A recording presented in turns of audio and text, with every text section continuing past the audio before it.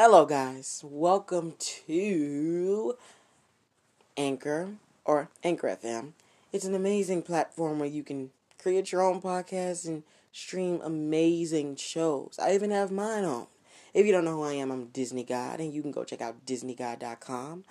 I am the podcaster from In the End, There's Always a Disney God. I currently have season 1 out right now and still releasing some episodes, but make sure you go check it out. It's an amazing app platform.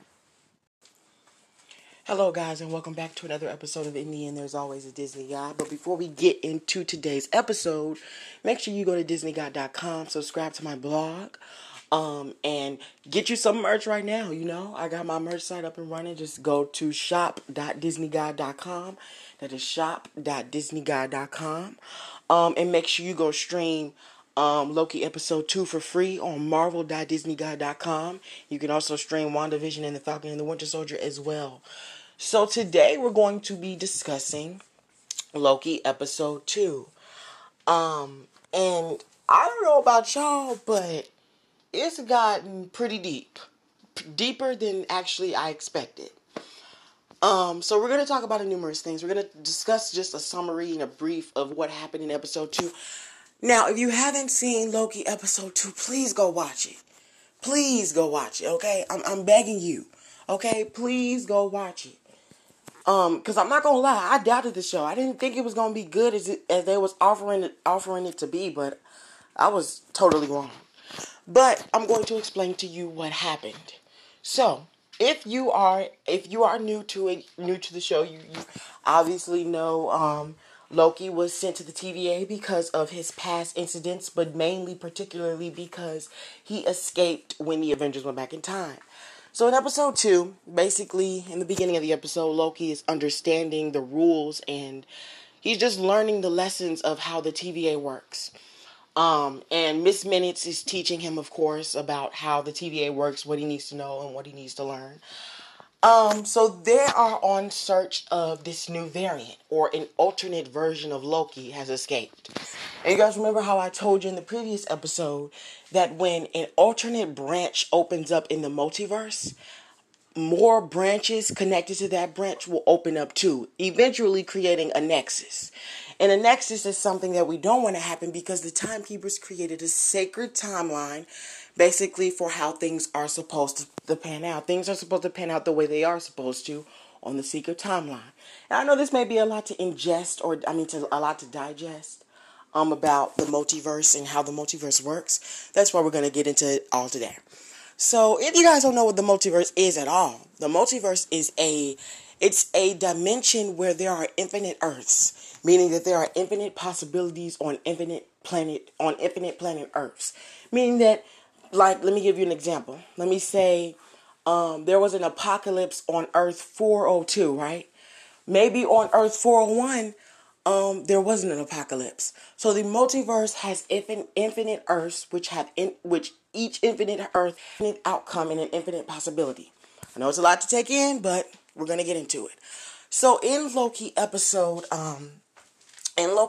2, what happens is Loki and Mobius are on the search of this new variant, which is also an alternate version of Loki.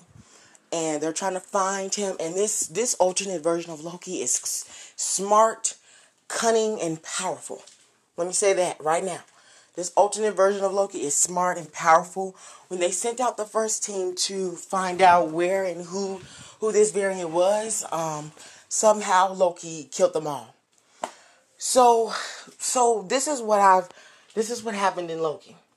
In episode 2. So when Loki, the alternate version of Loki, touches people, somehow this version of Loki transfers consciousness into the person that they touched, which is crazy powerful. And when they enter the body, they're able to control them and be them, basically.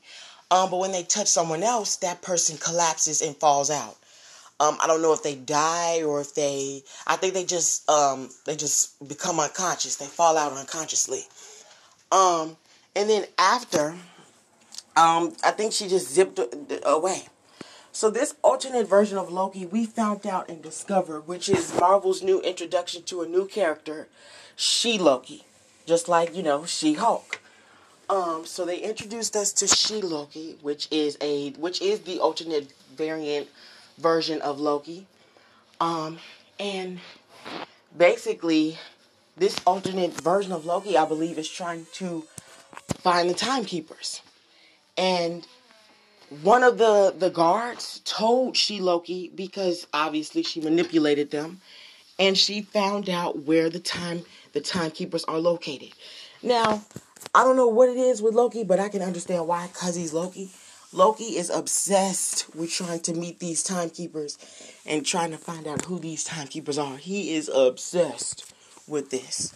So he's trying to, he even tried to, I believe, who did Loki go to try to find out, where the timekeepers were?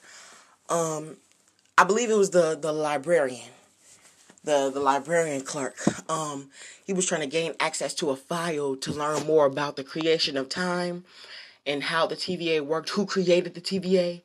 Basically, he was trying to learn about the beginning of time, but all those files were classified, which is hilarious.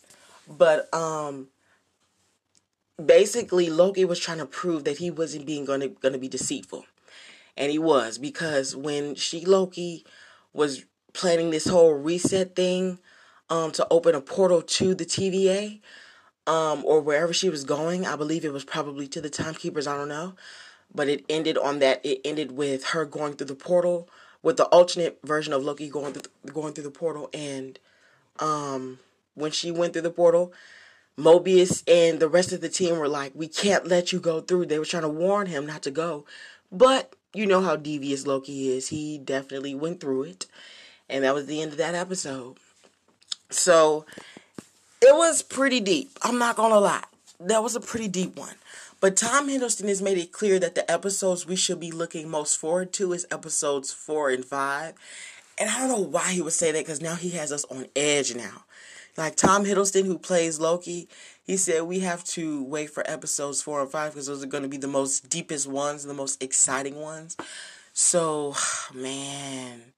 And you know what? I'm not surprised, because it's always the episodes toward the end that get good. Just like with WandaVision. With episode 9. We never expected, Wanda to take down the barrier like she did. But it was so cool. It was just so awesome. But yeah, make sure you guys go stream that. Also, I have a Microsoft Bing knowledge panel. If you want to check that out, you can go search me up on Bing, on Microsoft's Bing. In the end, there's always a Disney guy.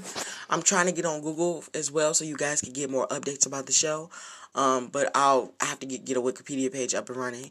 But also make sure you save my Google business page, Disney Guy Productions, on Google, and save it, so you can get updates about anything that's going on with me, and posts that I post under there, as far as for basically anything. And make sure you subscribe to my blog as well. All you gotta do is search up Disney Guy Productions in Google, and it should show up. All you have to do is click the save, and if you want to chat with me, chat with me, all you have to do is just click chat on on my Google business page, and I'll talk to you guys. I'll chat with you. Just chat with me if you want to. And I'll get back with you guys as soon as I can.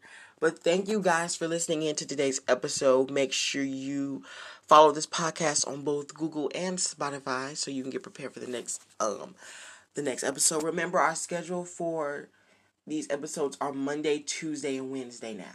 It's not going to be Monday, Tuesday, Wednesday, Thursday, Friday, and Saturday like it was last time. It's going to be Monday, Tuesdays, and Wednesdays.